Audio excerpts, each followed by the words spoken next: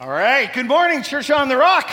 Woo, it is good to see some old friends, and it is good to see some new friends, and just people who are old. That's awesome.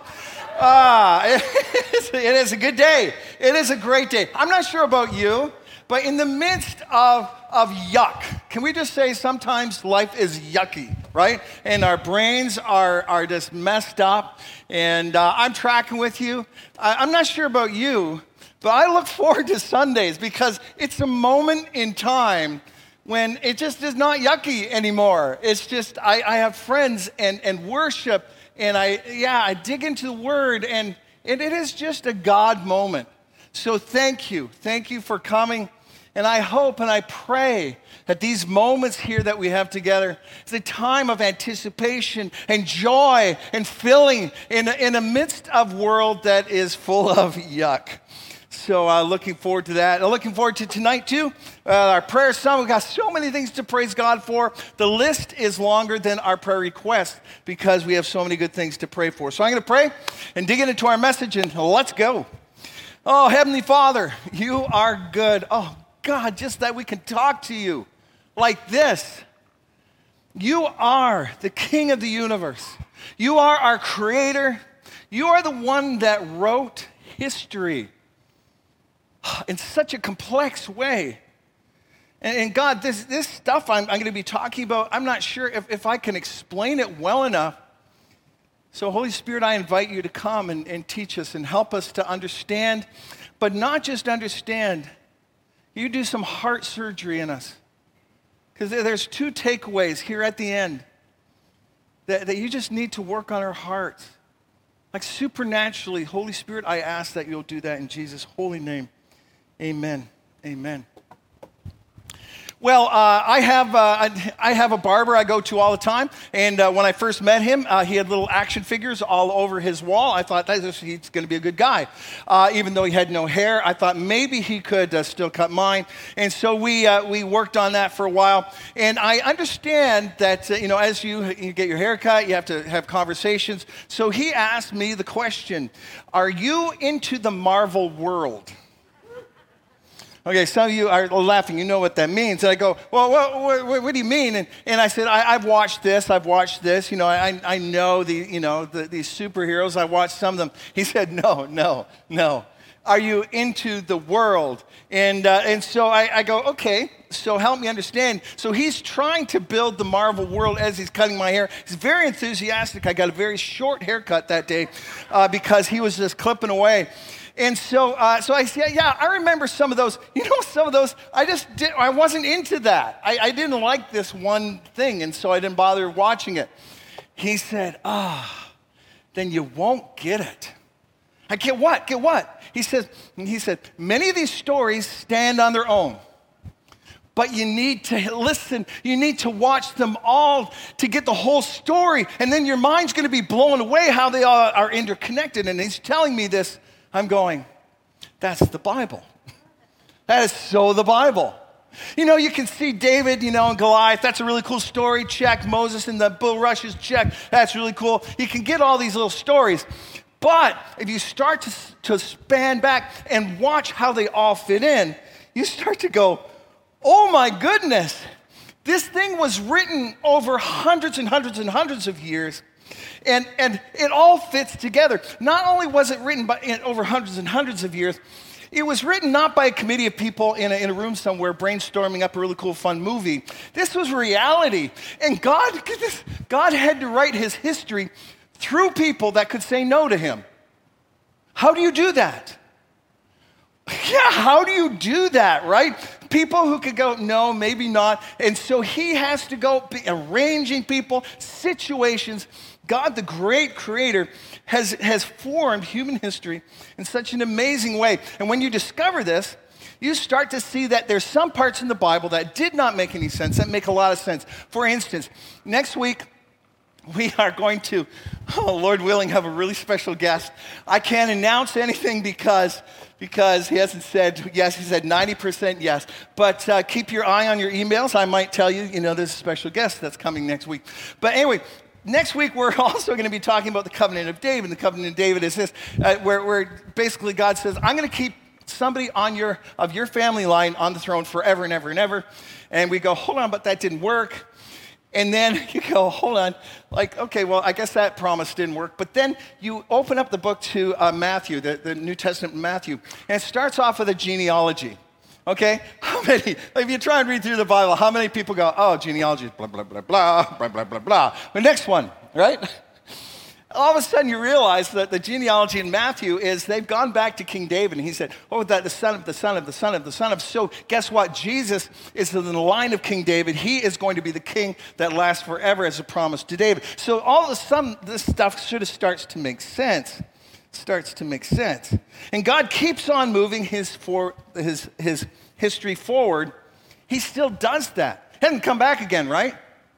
Guess who he's moving it forward through? A bunch of people in this room and around the world who say yes to him. And it's just exciting to be a part of the grander story. So we say, okay, how are we going to look at this grander story? We're going to say, okay, let's look at our Jewish roots. We know that Jesus was Jewish. We know that the apostles were Jewish. It's really fun because I went to Jerusalem and I got one of these prayer shawls. That's really cool. And so Jesus would have worn one of these. All right, he would have worn one.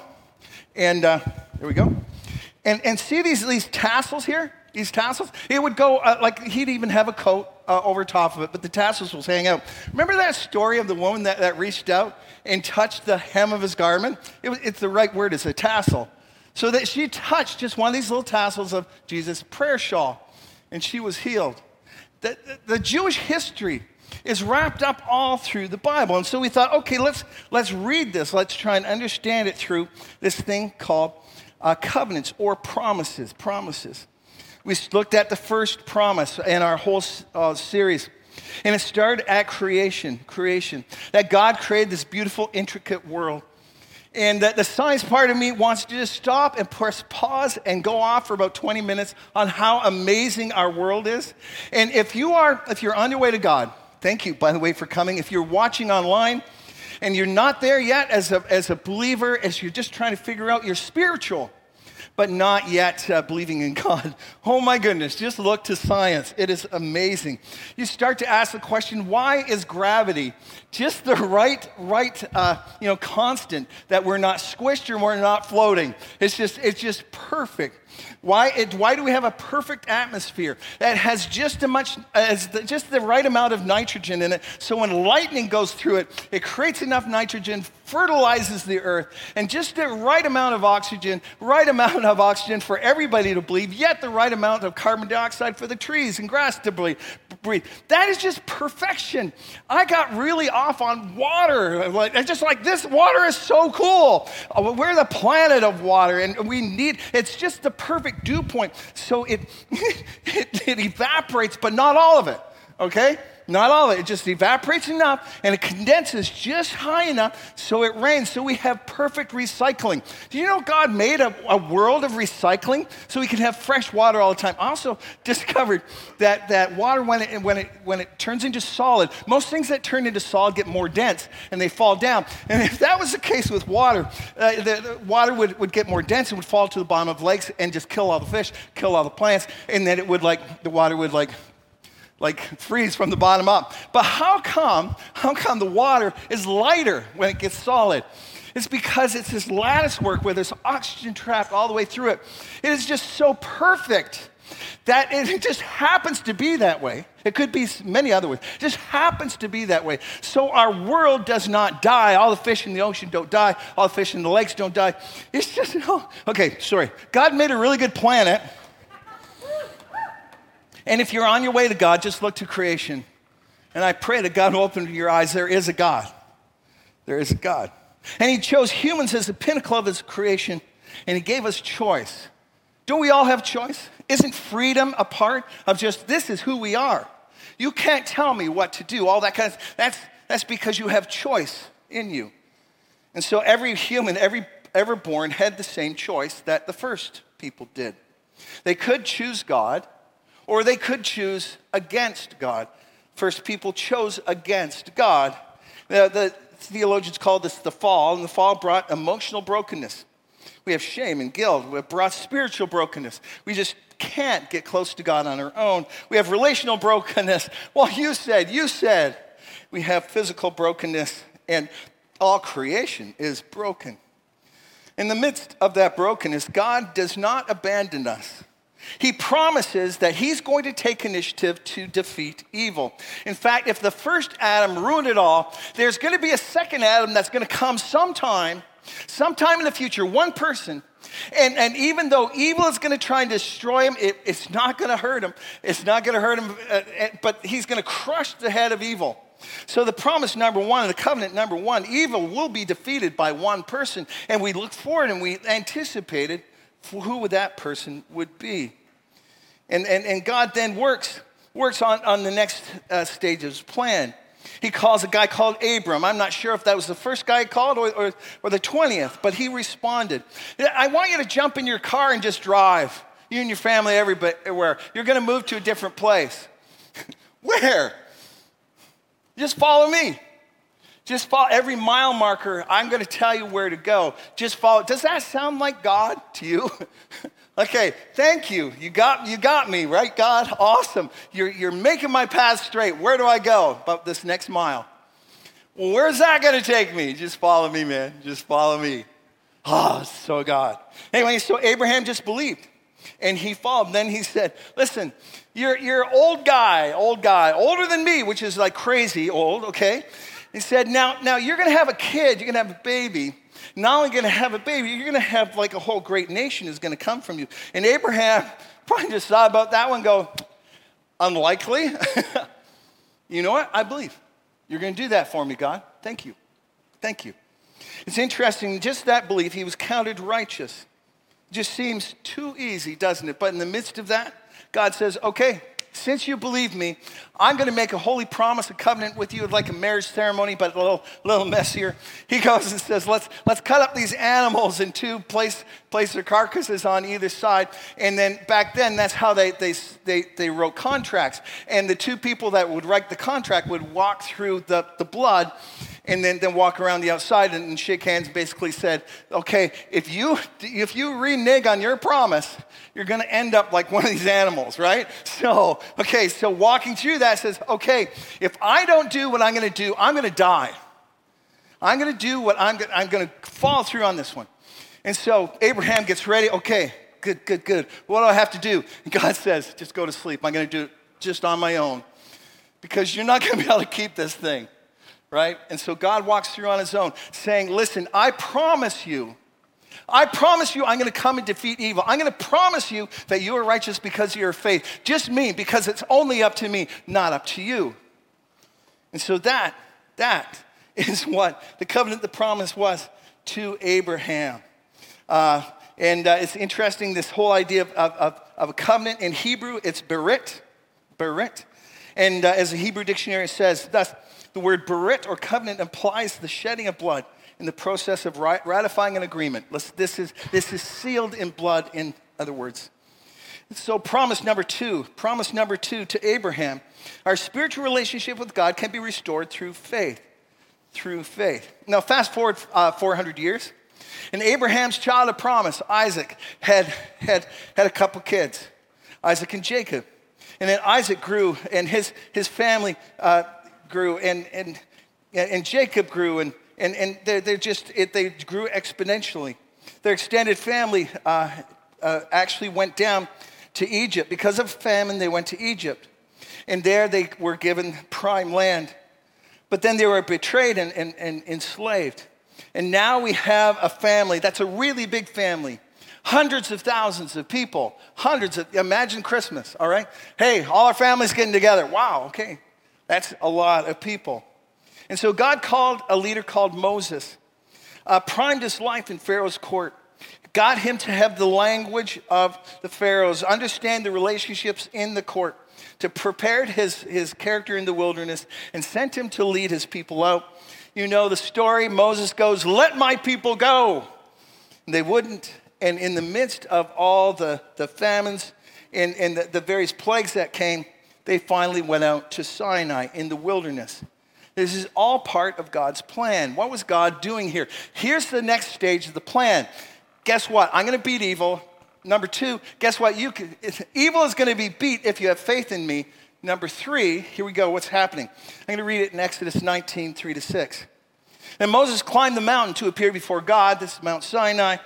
And God called to him from the mountain and said, give these instructions to the family of Jacob. Okay? See, it's a family group. It's just a family group. A really big family group, but a bunch of families. Announce it to the descendants of Israel. All right? We got this big Christmas gathering out here. And it says this, if you obey me, if, this is an interesting one because the 2 previous covenants were unilateral. I'm just going to do it. Now he asks us, listen, if you can do this, now if you obey me and keep my covenant, that you will be my own special treasure from all the people in the earth, for all the earth belongs to me. And you will be my kingdom of priests, my holy nation. I want you to be holy people.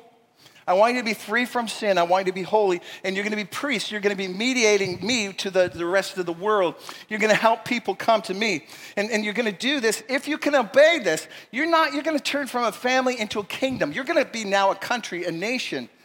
And so this forming of a family into a kingdom starts with Moses.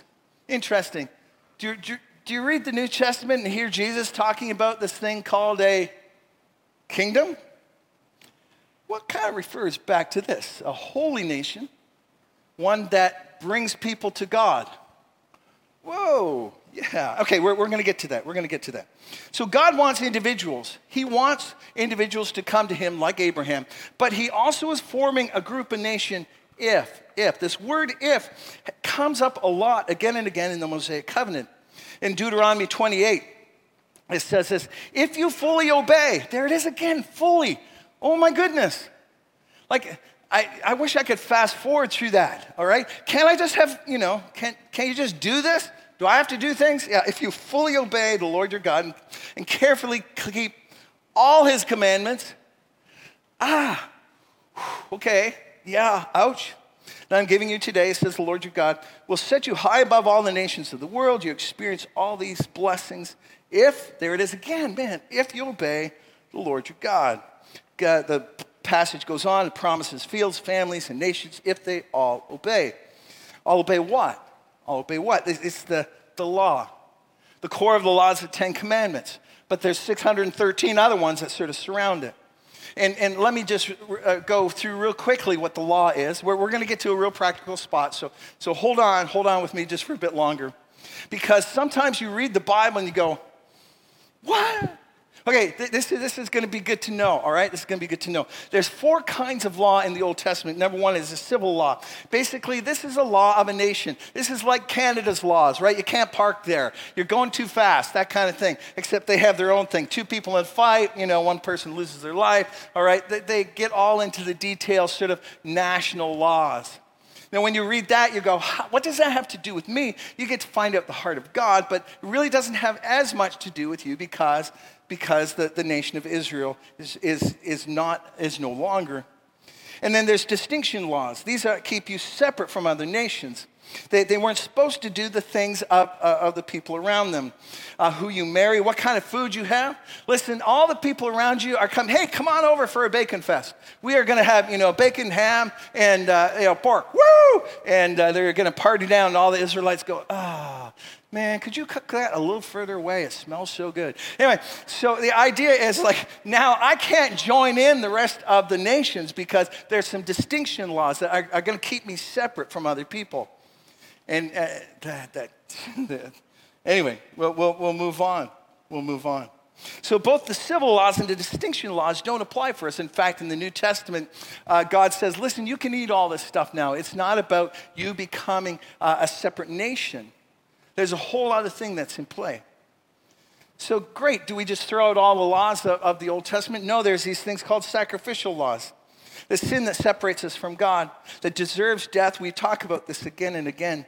That there is a price tag attached to sin, and that is death, eternal death for ourselves. It separates us from God. And if you want to be able to have free access from God, if you want to have a relationship with God, there needs to be a payment for that.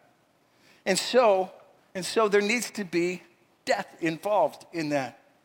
And so they had sacrifices that they did again and again. They didn't really take anything away over the long term. They just were temporary fixes. Hebrews 9:20 explains this. The blood confirms the covenant that God made with you. So basically, he's talking about Jesus' blood. And in the same way, he sprinkled blood on the tabernacle and on everything used for worship. In fact, according to the law of Moses, nearly everything was purified with blood, for without the shedding of blood, there is no forgiveness. So in other words, listen, there's a covenant. If you break the covenant, you're going to die. Well, I broke the covenant. Guess what? You get to die. I don't want to die. They're plan number 2? Yeah, someone else can die for you. Well, who? Who's going to do that? Well, we're going to get some very innocent animals to do that for you for a moment, for a time, to show you how serious your sin is and to make a pattern so there's going to come a time when someone who is innocent will take care of that. And that person you can depend on forever. Then there's the moral laws. Don't lie, don't steal, don't murder, don't covet, all those kind of things. All these are from the character of God, and so they are made for us to be holy people. Here's the problem. Nobody could keep all 613 laws. Nobody. In fact, everyone tried and failed. Do you know what? Everybody in this room have broken the 10 commandments. I don't even know you. I know that's the case, man. You know what one of the commandments is? Don't covet. What does that mean? Like, don't want something that somebody else has. Well, like what? Like their car, like their vacation. They get a little bit more convicting there. I just don't covet their house, their lifestyle. Just don't do that. That's in the 10 Commandments. I just want to realize we're all on the same playing field. Okay. we're all messed up, all right? Okay. I am too, man. I am too. I watch your Instagram feeds. I go, lucky people. I'll pray for you. Well, why did God say, here's all these things you have to do. Here's what perfection looks like. And he knew that we wouldn't make it. Why did he do that? Just to frustrate us? Here's a good quote. By falling short of perfection, we realize we need forgiveness and God's grace. So again, God writes in this huge pen through hundreds of years. And as he's writing this pen through this nation where they can't, yet individuals are coming to him by faith. He just wants to let you know, listen, if you want to be real religious, if you want to get all the rules right, if you want to try really hard, just want to let you know you can't. Here's the rules. Man, you just no one can do it. No pastor can do this. No one can do this. And you go, well, what am I supposed to do with that? Well, then you need forgiveness. You need to rest on me and what I've done, my grace to you. And he got that message done in many hundreds of years. It's a big message. No one could hold up their end of the promise. No one himself. And so God himself linked himself with humanity. That's called the incarnation. And Jesus became fully human, and he was also fully God. He lived a perfect life, so he didn't need a sacrifice. He did not need to pay for a thing. 1 John 3:5 says, and you know that Jesus came to take away our sin, and there is no sin in him. Like he did it. He was able to be holy. Oh my goodness. That's why his younger brother could look back and say, no, he's God. How else? How can you do that except you're perfect? Perfect. Jesus lived the complete moral law. Not only that, and we can't get into this, but it's just fun to make you think about it. Jesus fast-forwarded through the history of Israel and was obedient every time they weren't. Isn't that wild? He just did the fast forward, and in a few years he lived the life. For instance, he fasted 40 days in the wilderness, right? Does the wilderness and 40 sound familiar? right? Like the 40 years, Israelites were in the wilderness, right? So he did this in 40 days. They were there for 40 years. They complained about food to eat. Give us food to eat. We want food. You're not giving us good food. And so Jesus had no food, and the Satan says, come on, you can have some. He says, no, I'm not going to, because I'm going to be obedient where the whole nation was not. I'm going to relive this whole story myself, and I am going to show that I am going to go through those same waters. Oh my goodness, it's just so good. So good. He is fully human so he could be connected to us and we could go and rely on him. He was fully God, so his capacity was infinite, and so he could literally die for the sins of the world. Here's an interesting thing. I fully believe that Jesus has paid for every person's sin on the whole planet. Isn't that awesome? Well, does everybody get to go to heaven? No, you have to have faith. So if you're on your way to God, if you're not there yet, you know your sins are already forgiven. Isn't that awesome? He's just waiting for you to reach out in faith to him. Say, I believe. So good. Come on, if that doesn't make you want to worship, I don't know what does. So, Moses, covenant. There's the Mosaic covenant, which just gave people a law that they couldn't do. And so we realize that we can't do it. And we have to rely on him. Number 3. God also in this just decided, I don't just want individuals like Abraham. I want a nation. I want a whole group of people. And so we're going to look at those two as far as our take home. Dave, what does this have to do with me? We went through a lot of theology. Thanks for hanging with me. I'm really glad for that, okay? We dug a little deeper here. But what does this have to do with me? Let me give you 2 takeaways. Open your heart to these things. They're good. First of all, beware the religious whisper. The religious whisper. What is the religious whisper? Religion tells you to do more, to work harder. You can do this. If you do enough, there's a balance in heaven. And if you can do enough things that are good, it's going to balance out all the bad things that you've done, which makes no sense. Okay, here's why it makes no sense, all right? Okay, here. I've used this illustration before, but think about it, okay? Okay, you've backed out of your driveway. You killed a child. You go to the parents, and you go, it's okay.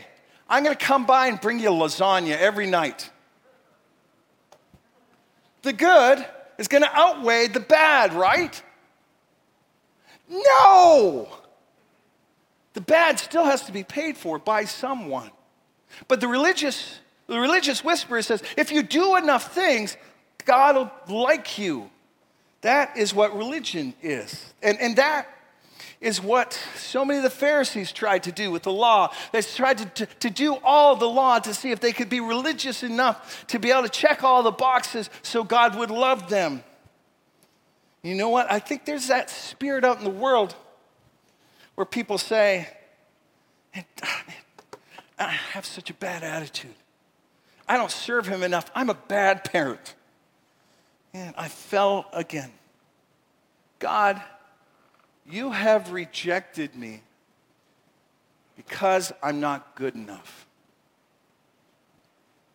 Anybody feel that one? Don't raise up your hand, all right? I don't want to feel the wind of everybody raising hands, okay? I'd be the first one. I'd be the first one, man. That gets in my head. Dave, you're not doing enough. Not doing enough for what? It's that amorphous feeling of being right with God. I still remember this one young man. And he was crying. His hair was around his face. His tears were hitting the ground. I got beside him. What's the matter? What's the matter, buddy? He said, I've done too many things. God has rejected me. Wow. Yeah, he's 15. Probably hasn't, killed a whole bunch of people. Have you killed anybody? That's why sometimes I'm a bad counselor. He says, no. Okay, that's good. Cross that one off the list. And I just went down through.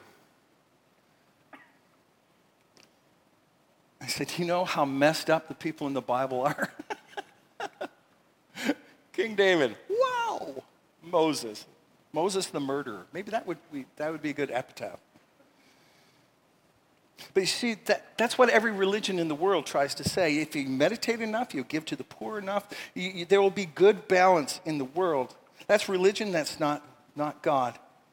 Jesus says there's nothing that you can do that can impress me enough. In fact, we wrote it, God and I wrote it through the world, through history to say, listen, we're going to show you what good enough is, and you're going to fail again and again and again and again. Why we wrote that so you can see that you can't do that. Can't do that. So what happens out in the world as they try and manage the tension of that guilt? You know what they say? Oh, you're good anyway. Don't pay attention to that voice. And you're good enough. All right, come on, you're good enough for anything, right? That's what we hear. That's the messages. But you know yourself. Your own conscience tells you, doesn't it? No, I'm not. Here's what I want you to tell yourself. Here it is. If you're a believer here today, if you're on your way, listen to how awesome this sounds, okay? Oh, man. If you're a believer and you feel that, oh, man, I'm not good enough. I haven't done it. Man. I don't want you to say, I'm good enough. Say this. God, I've linked my life with Jesus. Jesus is enough. Jesus is enough. You know how that feels, man? Oh my goodness. Jesus, you're enough. You're enough for me. And I've linked my life to you. God, you love me. You forgive me. You are for me. I'm a child of the King. Why? Because Jesus is enough. Hold on to that one. That is a huge lesson of the Mosaic law. Second one, this is a two-pointer, so, okay, here we go. Is that God was making a kingdom for himself. He was happy with Abraham as one person, but he actually wants to have a group of people. I said this in 1 Peter 2:9. And now that you know the Old Testament so well, as I read this, watch, there's going to be some new insights that you never had, right? Because you heard the Old Testament, all right? This is why the whole thing is really cool. Here we go. 1 Peter 2:9. This is Peter writing to Christians, all right? So this Christians, this is us Gentile Christians. You are a chosen people. Hold on, I thought that was the Jewish people. Guess what? We get to be plugged in. You get to be the chosen people. Woo! Thank you. You are royal priests. Do you remember way back? He says, I want a nation of priests, the holy. We're the same as them. Yeah, you are royal priests. How come? Because you're awesome? You're awesome because of Jesus, all right? Because he was enough, all right? You are a chosen people. You're a royal priest, a holy nation. There it is. He's just quoting the Old Testament. God's very own possession. You are the apple of his eye. He is the one that thinks and dotes over his people. He loves his people. And guess what? We are plugged into his people. We're a chosen people, royal priest, holy nation, God's very own possession. As a result, it's not for us to go, whoa, I'm blessed. Okay, here we go. As a result, you can show others the goodness of God. Guess what? That's what God said to Abraham in the beginning, right? You are actually loved, and so you can show love to others. As a result, you can show others the goodness of God, for he has called you out of darkness into wonderful light. So what's the second application to this? Some Christians understand this, a very personal faith, and it is, God, me are great. Just like Abraham, you got faith right. You're headed to heaven. You have your own personal walk with God. That's great. Awesome. There's the next part of the story where God wants to make a kingdom. He wants to make a nation. He wants more than individuals. He wants a group. Where do we find a group of people who believe in God in the New Testament? Okay? Where? Okay, think about that one. All right? It begins with ch, all right? Ends with urch. The church. The church, the gathering. The gathering is holy gathering. where we're supposed to love each other so much that everybody looks around and go, I want in. This is a good place. You know how much we love each other here? Woo! All right? And we work together for us, for our world around us, for the people that need Jesus. We are actually loving each other. We have a mission all under King Jesus. Every one of you, if you're a believer, you have a Holy Spirit gift. You have a gift, and it needs to be used, plugged into a body. This is for the people here and those of you online. Listen to this. And this kingdom that God is building, that you can enter the kingdom by becoming a believer, guess what? The gates of hell do not stand against it. We are busting down the gates of hell all the time here. And we are seeing people rescued from the kingdom of darkness to the kingdom of light. So when you come together to worship, say, hey, these are my peeps, all right? Look around. These are my peeps. This is my place, my nation, my kingdom. We're going to welcome each other. We're going to love each other. We're not just going to church. We're living out God's plan that he had given to Moses. This is God's dream. This is God's kingdom. So, our two takeaways from the life of Moses. Here it is. Number one, for some of you, you just need to hear that Jesus, you're enough. You need to whisper that as we worship today. I heard a great illustration of this. There's this person that was hired to be in a factory where they're winding wire around big spools. It was during the time when there was enough machine that was producing the wire and the spools were spinning, but they had to have people in there to make sure the wire was stacking on each other well. And so there's a new guy there, and he said, listen, here's the tool that you use to make sure that wire stacks, and if it starts to go wrong, he said, just stop the machine. Here's how you can get the wire back on. He showed them all how to do that, make it go slow. So the guy got the thing going slow, and it's working. And it got off a little bit. He goes, oh my goodness, okay. And he's looking at everybody else's spools are and he's trying to, shimmy it back a little bit, puts a little tool, and then he goes a little bit, but it clicked up one too many, and it got wrong, and so he did it, and then because there wasn't enough tension, it started to all unwind, and finally the thing is just unwinding. He goes, no! And so his supervisor comes over, he said, what happened? And the guy said, I did everything I could.